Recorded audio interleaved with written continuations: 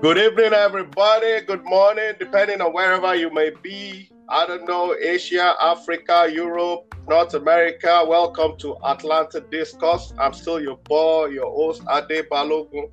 Today we have a topic that is hot like the Christmas cake, man. This is hot. We want to talk about the Ukraine conflict. We're going to look at will the Ukraine conflict lead to the end of Vladimir Putin's rule and hold on Russia. So we have two fantastic guests in the house. I'm going to introduce them shortly. We have Femi and Pete Agidigbe. They're with us. Guys, welcome to Atlanta Discuss. Thank you. Morning. So as you all know, our listeners at Atlanta Discuss will embrace all facets of humanity to disseminate positive news in a world filled with a lot of bad news. We give a voice to the unheard always. We balance the information equation. We search and discuss the fact wherever it leads. We combine the best of the human race to get the best out of mankind. We serve as a bridge between the developing and the developed world. We embrace business, art, sports, politics, IT, health, history, and faith-based issues. We never shy away from the fact. So that's what we do here. And like I told you, we have two fantastic guys here. They're two of the best you get around, and they're always on top of their game. A game always. We have Femi Ajiboye. It's not new to you guys.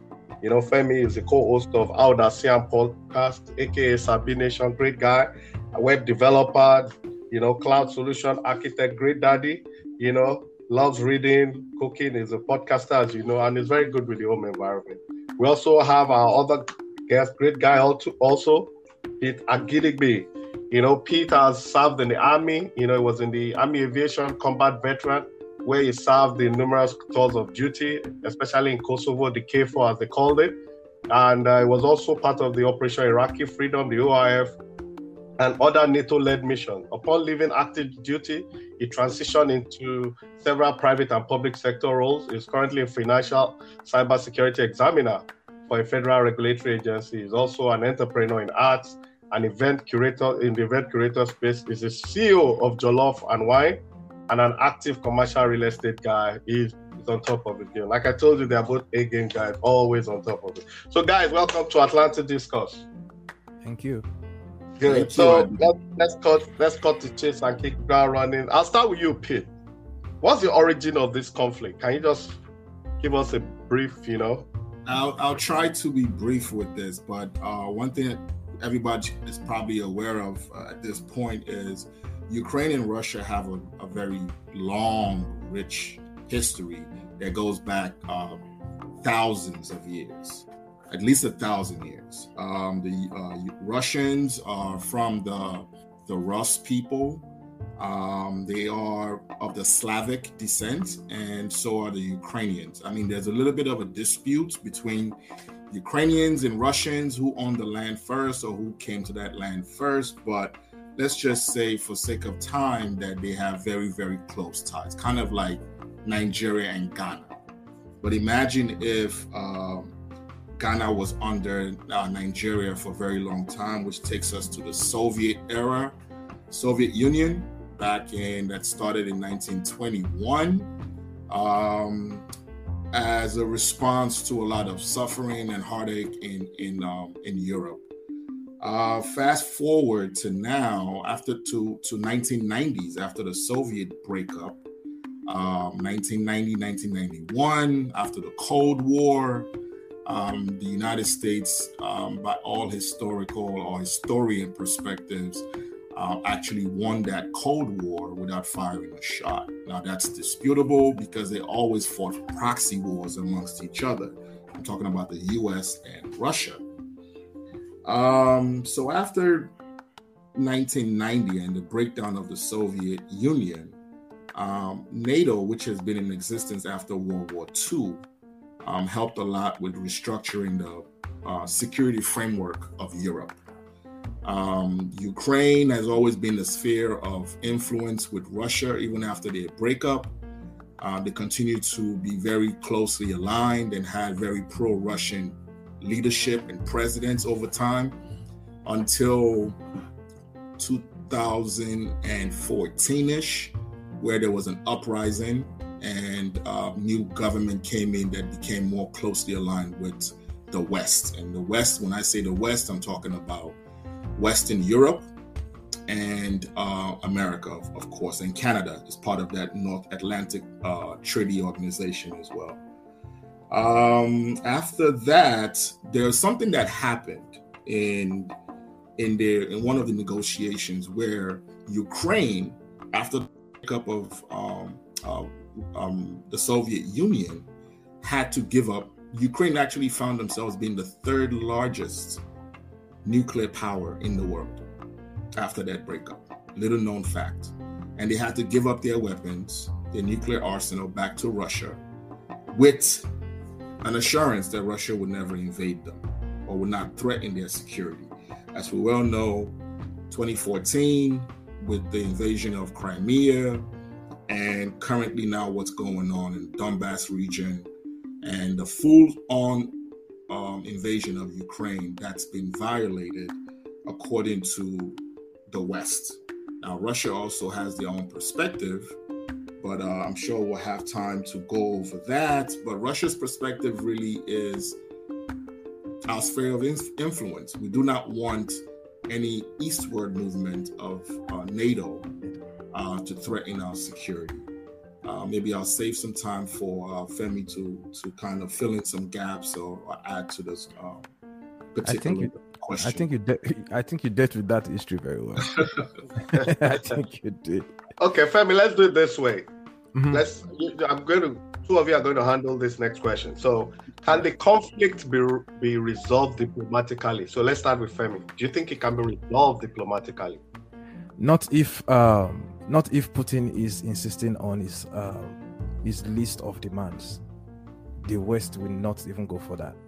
I mean, they've tried everything. They did all the talks while Putin was already Putin. I think the problem, personally, what I think about that is that Putin has this. Nobody's really sure what he wants. I think even his demands, he knows that the West will not go for it. So I don't think anything can work diplomatically. But hey, everything can work diplomatically if Putin would back down. Right now, I don't think he would, because so far the way the war is going looks like he has miscalculated a little bit, and he won't want to be the loser from this at this time. So I don't feel that diplomatical resolution would really work. But hey, anything can work if Putin will come to his senses. Pete, do you think it can be resolved diplomatically? I think so. I have slightly different views from Femi. I kind of agree with his overall assessment currently. But one thing that your audience has to be aware of is there hasn't been any war fought in human history that hasn't had a diplomatic solution to it. They signed agreements, they signed treaties from, I'm talking 2,000 years onward. So there is another thing to remind the world, your listeners, is whenever you fight, whenever two giants fight, even when one takes a loss, you always have to reserve the opportunity to graciously have the other one have an off-ramp, right? To maintain some kind of dignity. Now, people will have their, points of view, what they want to say, what they want to see. There have been diplomatic overtures over the years. The Minsk agreement, number one, number two. This was after the invasion of Crimea. They tried to diplomatically resolve it in Belarus, which is where Minsk is the capital of Belarus, spearheaded by the French, which always have had been a big player in Europe. There's a lot of moving parts right now. I think that another slight point of disagreement, I think that Putin knows exactly what he wants, and he is pushing NATO. He's testing NATO. He's also trying to restructure the European security framework. Currently, he's upset, and he views the current eastward move of the West as an existential threat to Russia. I'm sure he has his own views backed by history. However, what he's failing to recognize is we're in a modern day era. Another thing the West is really, really afraid of, when people say, well, America should just allow NATO, to just say we're not going to move any eastward. We're not going to admit Ukraine, which I don't believe that there was ever a move to really accept Ukraine, because NATO does have rules and requirements to membership, rule of law, democracy. Ukraine has not always been the model. NATO doesn't really try to also bring in members that they know are going to actually actively start a war. Nobody wants a full-on head collision between America and Russia because of that pesky issue called nuclear weapons. So I think there is there has to be a diplomatic resolution to this.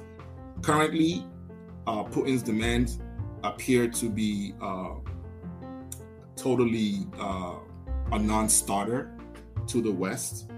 And also the West's demands appear to be a non-starter to Putin, because I feel like all he wants is just to restore Russia back to its old glory. However, I agree with Femi that there's been a huge miscalculation coming from every war has its propaganda, right? Media propaganda. People of the world now have to decide what philosophy, what philosophical governing principles do we stand for? We had a conversation, Femi and I had a conversation weeks ago, and one of the questions that always came up to us is, what sphere of influence do you want to come under? Yeah. You want democracy, rule of law. Democracy has its faults. Believe me, I did. Harder to make decisions. Political parties, as you see in America, sometimes you don't even know if they're Americans or if it's just a United States of one political party.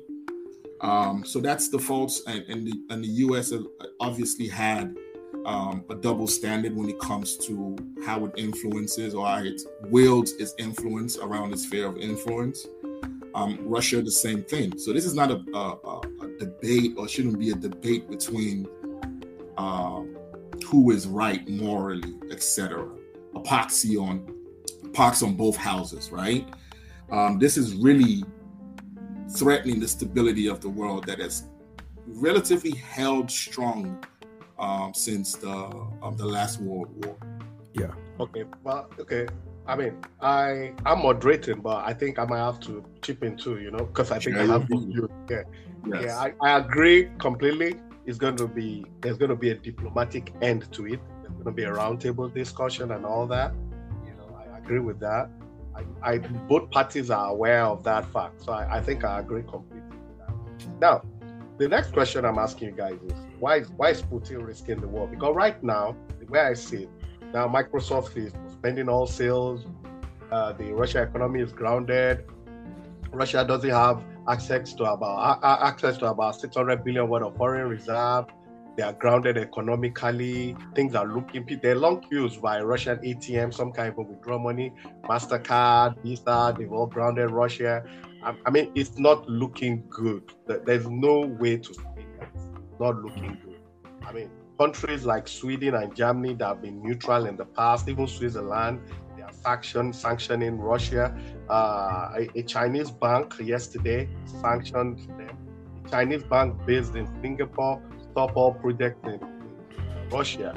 Belarus today said their soldiers are never going to go to Ukraine because they are going to feel the pinch, because they are also on a lot of sanctions already. So why is Putin risking all this? Why is he risking? Is it worth it? Let me start with Femi. I believe that Putin has tried everything that he wants to try to live up the dream that he has. Like Peter said, number one, he wants to restore the old Soviet Union, which I don't think would ever happen again. And secondly, he has tried to destabilize democracy all over the world, both in Western Europe, America, and maybe even Canada. And he has tried to break that NATO alliance. Everything he has tried has failed.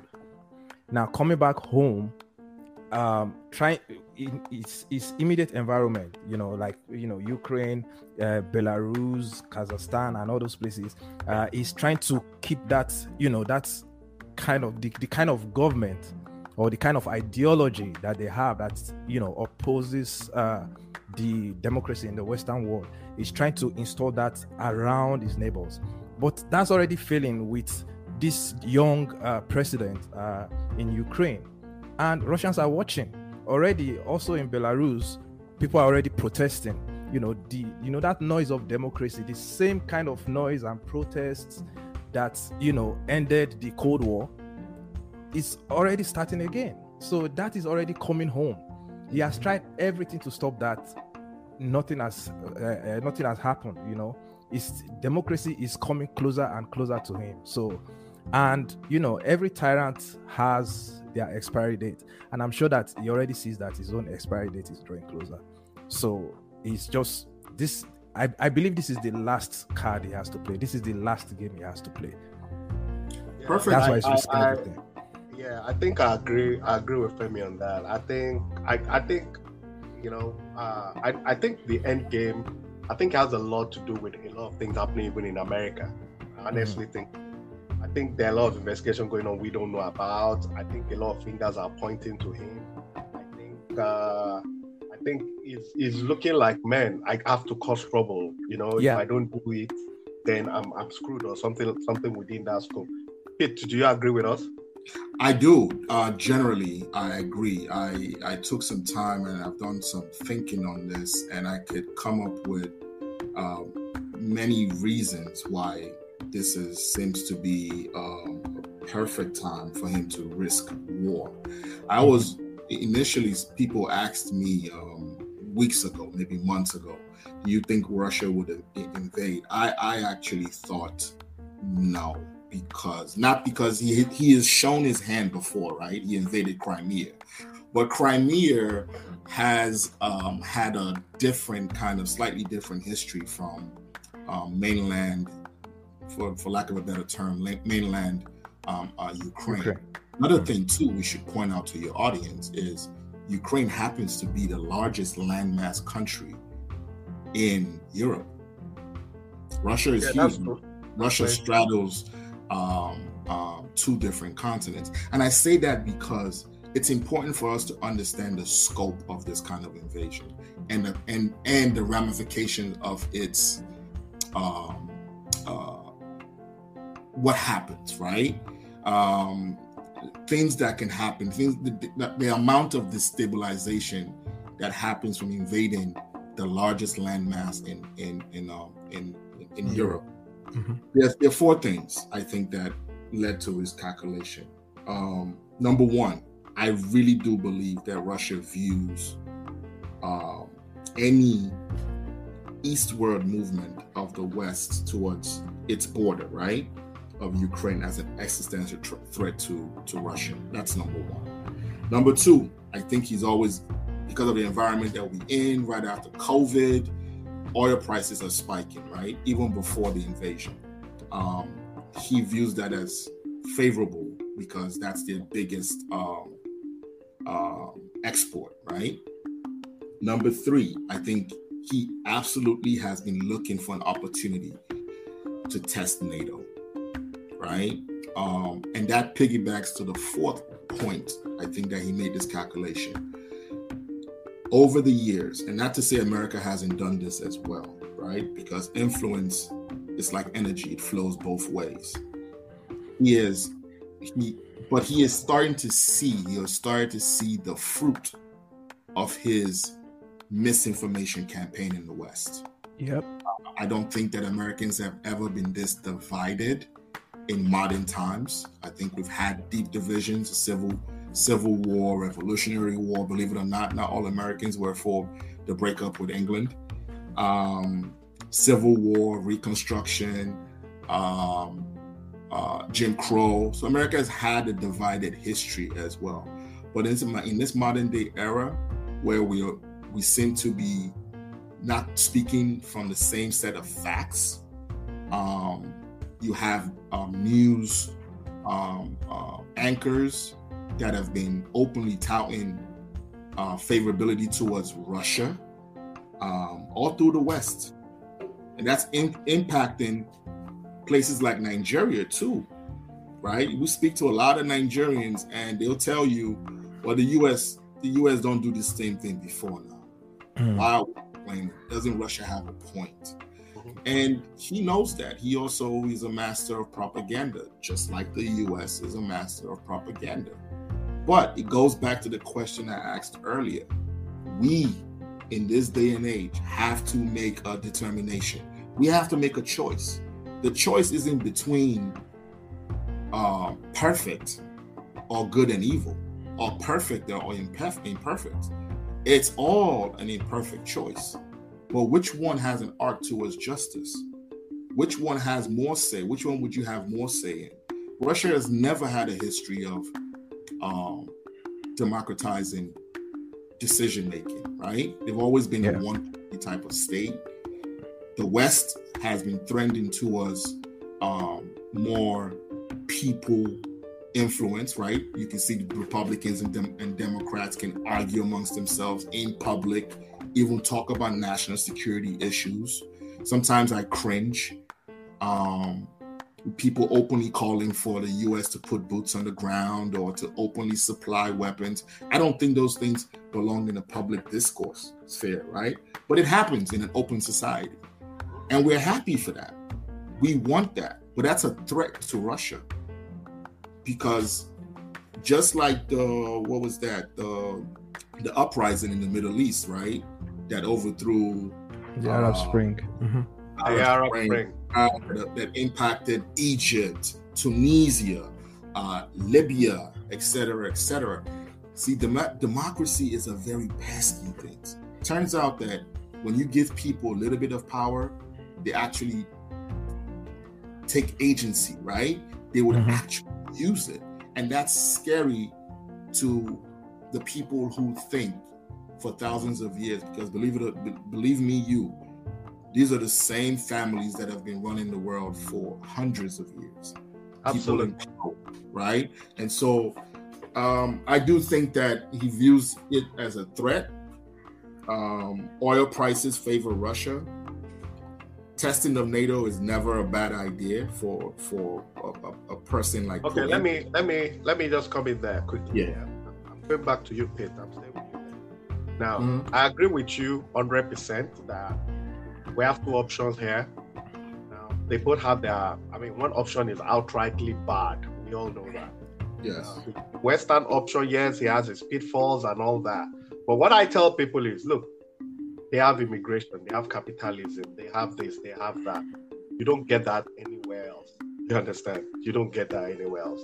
So whatever shortcomings they have, whether you call it colonialism or what have you, it's what you make of it. That's my opinion. Yes. Now, good. But having said all this, I know Putin was expecting some cracks in NATO alliance, EU and all that. He's been disappointed clearly. Now, yes. I know this thing is going to go on for maybe another 3 months. I think so. That's my own calculation. I might be wrong. But my question to you guys, and I'm starting with you, Pete, do you think the alliance will hold? NATO alliance, the Western alliance, do you think it will hold? My simple answer to that is yes for now, because threat has a funny way of bringing people together. I think he is miscalculated. I think even Germany has always practiced a diplomatic policy or a model of integration, right? If I trade with you, that's why they wanted the pipeline, right? Yeah, Nord Stream pipeline. They think that integration actually avoids conflict, and that's held relatively well in the last 70 years. I think that another thing we have to, the thing that gives me pause is Turkey and Hungary. Hungary has a totalitarian in charge of it right now, right? NATO accepted Hungary, but they've since trended towards dictatorship, right? and not necessarily abiding by that rule of law and democracy. However, so far, it's never been this united, ever in NATO history, from what I see, right? And going back to your point about how long the war will last, I actually see a military strategy here. The longer it lasts, the more chances you have of subverting an insurgency, right? Slow burn. To beat them down, take a long time to beat them down, which degrades their ability to resist in the future. So I think that's part of Russia's strategy. Mm-hmm. Yeah, but what happens to the Russian economy while all this? That's their strategy. Because, I mean, I'm not an economist, but the little I've read, in a month's time, the Russian economy will be nothing to write home about. Russia, and I served with Russian soldiers, NATO missions in Kosovo. I never found them to be. I hope this recording doesn't go to Russia. I don't want to be hunted down, but they haven't been the best soldiers. Not necessarily their soldiering skills. Right? Russia doesn't have a lot as it used to. Right? The Cold War, it takes a lot for you to break up an empire. It really just comes down to money. You've heard reports of Russian soldiers running out of food, ammo, running out of gas, being bribed with Bitcoin online. This is what, Femi, we had this conversation. Offline. I was telling him, like, never really always been impressed with them, right? They don't really have a lot of support. So there is that to account to. Going back to your why is Putin risking war, I think Femi alluded to this too. He is 69 years old. Take that for what it's worth.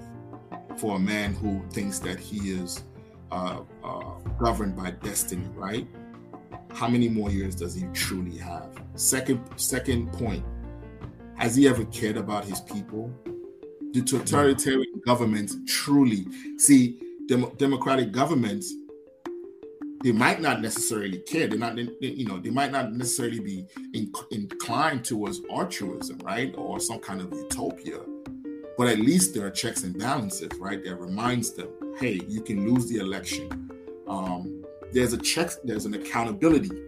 Well, who is going to hold Putin accountable when his economy comes crashing down? The $650 billion you talked about from a financial standpoint, just to hit on that point, is of the foreign reserves, right? Mm-hmm. Well, with the devaluation through inflation of the ruble, right? That actually devalues that $650 billion that he thinks he has in his war chest. But he has money parked around the world. At the end of the day, and just like me and Femi talked offline, sanctions, I think this is where we need to talk about sanctions, right? Whether the NATO alliance will hold and everything going on. People forget that sanctions are not preventative. They're not meant from a diplomatic standpoint. And we should know this. Sanctions are not meant to be preventative. You know how people say Biden should have done that a long time ago. Sanctions as a diplomatic tool is punitive by its very nature, right? You did it, and so I'm going to sanction you. You don't sanction somebody and drive and corner that rat or that snake to the corner where it has to bite back, right?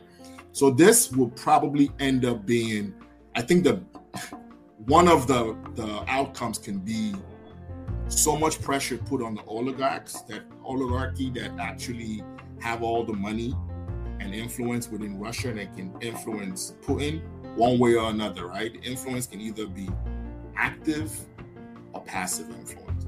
So there's always that. Wow, interesting. I like that. But Femi, I'm going to you now. Do you think NATO will absorb new members? Right now, I know Ukraine has asked to be member. Moldova just did the same. I think Serbia and Montenegro. I mean, the last week, maybe about 6 countries. So, yeah. I mean, from where you're looking at it, do you think, based on what Pete has just said, that everybody is playing safe, nobody really wants an head-on coalition? Yes. It doesn't mean Russia can be dealt with directly or indirectly. But I mean, like I think my opinion on this is that Ukraine is going to take a lot of hits. They are taking a lot of hits. There'll be a lot of casualties. But let me put it this way: do you think NATO will absorb new members? What do you think? At the moment, it might change later. I think the last absorption was North Macedonia in 2020. I think something like that. But right now, because of everything that is going on, I don't think they would want to consider absorbing any new members that are eastward, right?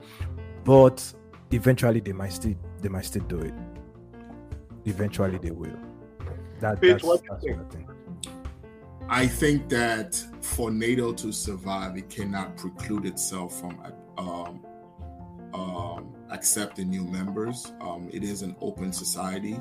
Yeah. And if one of your mantras is democracy, right, and rule of law, then there's always that possibility. I don't think you can't hold a gun to a person's head and make demands, not to giants like this, right? Another thing is there are requirements to join NATO. NATO is a defensive force, not an offensive force. Yeah, it's never been offensive. So, if you understand that by its very nature, NATO is not looking to bring in members that's going to necessarily draw it into war. So they will be very, very cautious. I know that Germany, and any membership has to be unanimous. And there seems to be unanimity right now within NATO, but that's not going to last very long because everyone has their own foreign policy priorities, right? But Putin's demand for absolute refusal of NATO to actually accept any members east of where it currently lies, really east of Poland, right, is untenable to me. There are off-ramps that the West has offered him, believe it or not. We can't do that. We can't deny membership if they meet the requirements and if it's democratically asked for by the country, right? Mm-hmm. However, I think there is a diplomatic solution, a potential, I should say, for saying, well, you can be a member, but we're not going to station offensive weapons in those countries, right? I remember when I was in Poland, there was a huge debate of the Iron Dome, right? Stationing it in Poland. That was a big issue back then. But that was during George Bush. That was Bush. Yes, that was Bush. Yes, that was Bush. Eventually, we got it in there. The Polish thing we took a little bit too long, but sometimes you have to weigh these things. You don't necessarily want to offend Russia, just like the United States. Yeah, exactly. You don't want to offend your neighbor. That should be the guiding principle here, right? So I think that there's a way to necessarily. There's also different tiers of NATO membership, by the way, right? There is I forget what it's called now, the framework, but there's kind of like you note that you want to join NATO, and they put you in a consideration box type. That's where Ukraine kind of was up till this moment, this conflict. But maybe putting weapons in those states, I don't think that Russia would accept that. So I guess to answer your question, your questions are very, very good, but by its very nature, they don't necessarily have a full answer. We just really have opinions, but it's anybody's guess. I don't think, but I would also just state what the principles are, right? It's a defensive. NATO is a defensive alliance, and I don't see why it will be in NATO's interest to accept members that are bringing problems into NATO. I agree with you. I'll just add to what you're saying. Two things I'll say. First thing, I think you said something about Turkey and Hungary. I don't think Hungary will think twice about fighting the West or doing anything against the West. I don't think there is strong consideration. I don't think there's so much at stake for their country economically, because economically speaking, I've always told people that China is important today because China has a lot to offer the world economically and all that. Russia does not have that same might as China. Apart from that oil and a little bit of this and that, noise making, some power, they don't really have anything to offer the world in general. That's one. Turkey, I think Turkey is going to stay with the West. I think they're the most strategically positioned country in that. Yes. Half of it is Asia, half of it is the American air base is at Incirlik, Turkey, and they have very best of American Air Force equipment are there. They even took out when they were attacking Saddam Hussein in the first Gulf War. A lot of the planes that flew to Iraq came from Incirlik, Turkey. So, and Turkey currently has blocked the Danube, the Bosphorus, and all that to stop ships from coming in. So my point is that I think the alliance will hold. I also think that China is weighing its economic gains and potentials too, because America is China's biggest number one trading partner. So for China to flourish, they need stability too. No matter how much underground innuendos and encouragement China might be giving Russia, all these things don't work well for China too. You understand? China needs a world that is stable. Nobody wants all this stuff going on. Currently, Iran and Saudi Arabia, they're about to have peace. Bahrain, Israel, everybody is talking, and everybody wants prosperity. Everybody knows the implication of a nuclear weapon. So I think that NATO will absorb new members because I suspect that Putin will make a mistake. There's this story that goes around about the Second World War that the British knew they were going to lose to Hitler, so they painted some planes in Japanese color and attacked Pearl Harbor. I know it's not true, nobody can verify it. So that war brought America into that war. You understand? So I do think that because we've had reports of Russian planes violating Swedish airspace. We've had reports of such Russian planes violating one or two other countries. So I do think the lack of discipline in the Russian army, there will be a mistake somewhere along the line that is going to bring everybody into this one way or the other.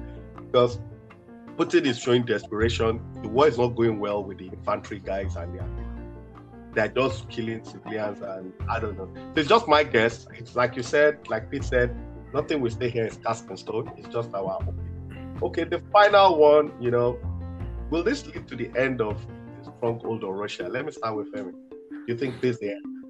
I think the short answer to that, we can already see that at the end of this, Russia will be weaker and the rest of the world will be stronger. I think I was telling somebody this week that at the end of this whole invasion, even Ogbomosho might be stronger than Russia. That was just a joke. That was just a joke. That was just a joke. But it's looking like reality. Yeah, that's what it looks like to me. Like I said before, tyranny has its expiry date, and Putin is running his last lap. So, however, this whole invasion goal, whether there's a diplomatic solution or resolution to it or not, at the end of this all, I think Putin will be weaker and Russia will be weaker. So, and that dream of, or that thing he's been trying to do to undermine democracy within his neighborhood, that would make, at the end, Ukraine, that's democracy in Ukraine, and the protesting the oligarchs and protesting all the style of government is going to filter into Russia and is going to have more internal problems than he already has now. So I think it's the beginning of the end. It's the beginning of the end for Putin. Yeah. All right. Pete, what do you think?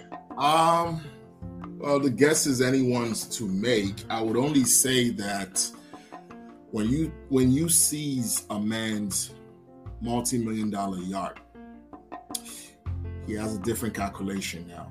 So there have been stories of, Abramovich right? Roman, the owner of Chelsea, is selling Chelsea.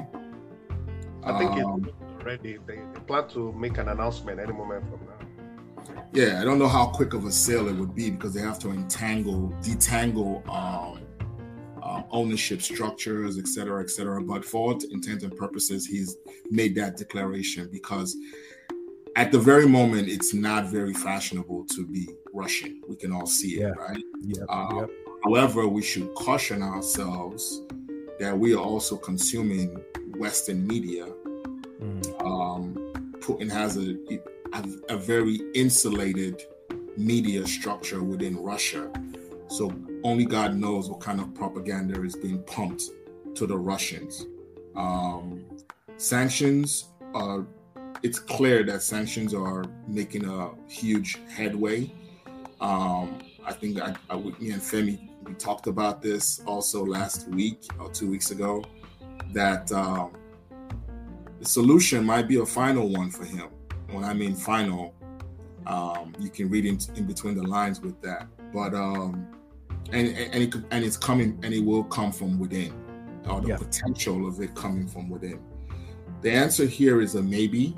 Sometimes war has a way of either strengthening a leader's power hold, or weakening it, right? One of the things that led to, I like to give historical context to all of these things. One of the things that led to the rise of Hitler was the humiliation that Germany, the perceived humiliation that Germany had to absorb after World War I. And it made the Germans even more fierce and determined to never again repeat that. Now, the Germans in modern day after World War II have totally retreated. That's why they were always the number one barking against sanctions prior to this, right?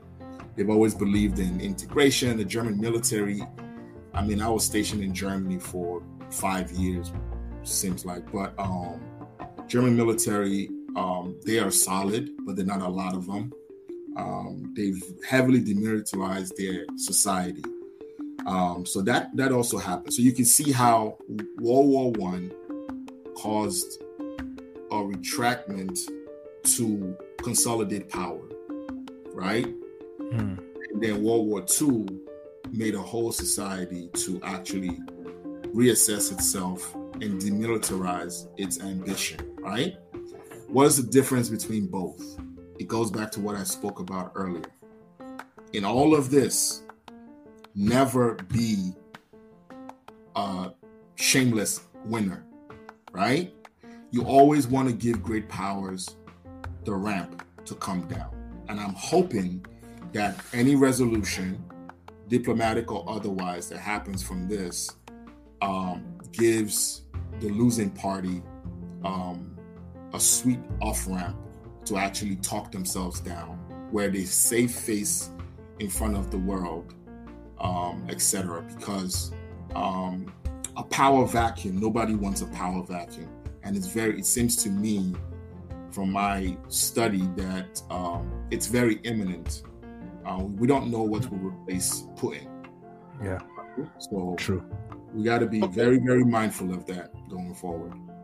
All right, great. I like both of you have been awesome. I love your empirical analysis, but my view is they're slightly different. I think America has learned a lot of lessons, especially from the second Gulf War, going to Iraq, Afghanistan, and what have you. I mean, with your background, you know that when America first went to Afghanistan, they went with the Special Forces guys, the 13 guys, the guys they call the conquerors of Tora Bora. So now, clearly, by the time they put boots on the ground, everybody knows the Russians, the Mongols, the Americans knows that there's really no solution to guerrilla warfare. So I'm thinking now, this is my personal opinion, that now America has pulled out of almost every war it's fighting. They look at it, Afghanistan, we're out, Iraq, and all that. It's a waste of time. Because 9/11 overstretched the American resources too. America put so much into the Middle East. Absolutely. A lot, yeah. And we're all students of what happened. And, by the time they were in Afghanistan, they were doing a good job. By the time they went to Iraq, one of the failures of Afghanistan was that they pulled a lot of very important resources out of Afghanistan into Iraq, and they have nothing good to show from the two. So I think now that the CIA, some smart guys over there, okay, let's pull out of all these places. We can always direct this thing indirectly. Taliban's are majorly Pashtun. They're the largest ethnic group. Let's give them power. They probably will not do anything good. Let's leave them and we can control them. We straffle them. We don't give them too much money. So we all know that every war we have fought, Russia will come in and empower the people killing us, So I think they are using that script against the Russians. Now, in my own opinion, I might be wrong. I think they actually nudged Russia to go to Ukraine. I might be wrong. I'm just thinking, that, okay, let's stay out of all the hot spots. Let's put these Russians, let them go inside there and we teach them how it's done. Because I've read today that the American military is saying they are sharing intelligence with Ukrainians real time. You understand? Which is a lot. You understand? And they are saying they've killed over 6,000. The Ukrainians said they've killed over 6,000 soldiers. The Americans are saying they've killed over 4,000, which by any standard is a lot. So I think that they nudged them on, and there's a lot going on behind the scenes. I am giving Putin a year. That's my personal opinion. Like I said, I'm giving him a year. Peter gave 2.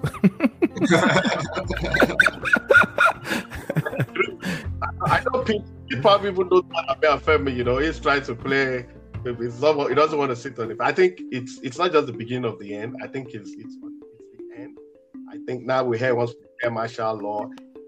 One of the beauty of the Western system, is at the institutions. There is no, of all the civilizations, Roman Empire to the days of Genghis Khan and what have you, there is no structure as beautiful as what the West has to offer, despite all the shortcomings. So you still put people in the UK fight back and abuse the Queen, abuse the Prime Minister. You don't do that in Russia. You don't do that in China. You understand? There was a time I was reading about guys in Spain when George Tenet was there. I think the was from Honduras or something like that. The number 3 guy was from El Salvador. The number 5 guy was a black guy. Those things, dynamics, you cannot write them off. So I'll give him a year. I think, like Biden said, that he's going to regret what he did. They're not going to stop him from fighting in Ukraine, but they're going to. And I don't think, honestly, that Russia has. China, I think, can put that as in any country. But Russia, no. In trade alone, so Russia is not even top 20 in America among all the trading partners. Today, the Turkey you talked about, top 10 in the world. Turkey has a better military than Italy and even France. You understand? So it's a lose-lose for him. He's going to lose a lot of support. Those oligarchs panicking, and like you both said, something might happen from him. We don't know how, we don't know when, but it's almost impossible to sustain it. What he has running for him is that he's going to calm down the media. The people who know what's happening, they can kill the way they want. We're not going to know what's up and all that. Yeah, big deal. But I'm telling you, from the little I know that Zelensky is in very good hands. I know it's very good hands. I know there's a lot of Western propaganda going on too. Yeah. Remember in Afghanistan, by the time they took over and made Karzai president, those 13 special forces guys that led the onslaught with Abdurrashid Dostum and the rest, they were the guys protecting Karzai, and Karzai escaped a lot of assassination attempts. So that's why all the thing I think the West is saying, they do have guys on the ground that even if they die or get caught, they won't be called Western. With all these javelins coming in from here and there. But I think it's all over pop. So guys, we're gonna call it a wrap. We've had Femi Akiboye, great guy, Pete Agidigbe, fantastic guy. Guys, it does look like we have to do this maybe in 2 weeks' time. Just a lot will have happened. We're not gonna say next week. Let's give it another 14 days. I know a lot will have happened between now and then. Discuss, yeah. So guys, thank you to our listeners. You've done a lot of justice. We spend more than our usual time because you guys have added a lot of value. There's still a lot of perspective to unveil. There's still a lot of diplomacy. It's historical in perspective. But the 92% Ukrainians in 1992 said, said they wanted to be an independent country. It baffles me today that despite all the refugees, over 1 million refugees, nobody is going east toward Russia. Everybody is going west. So this clearly shows that Russia's narrative is not working. And I have to give it to President Biden. I think. So thank you guys for joining Atlantic Discourse. We're going to call you back most likely in 2 weeks' time to see how far we've gone. Thank you to our listeners. This is today. Call it a day. Next week, we'll come with another very juicy topic. Thank you guys for joining us. Thank you. You're welcome, man. Look forward to having you again. Bye. Bye. Welcome.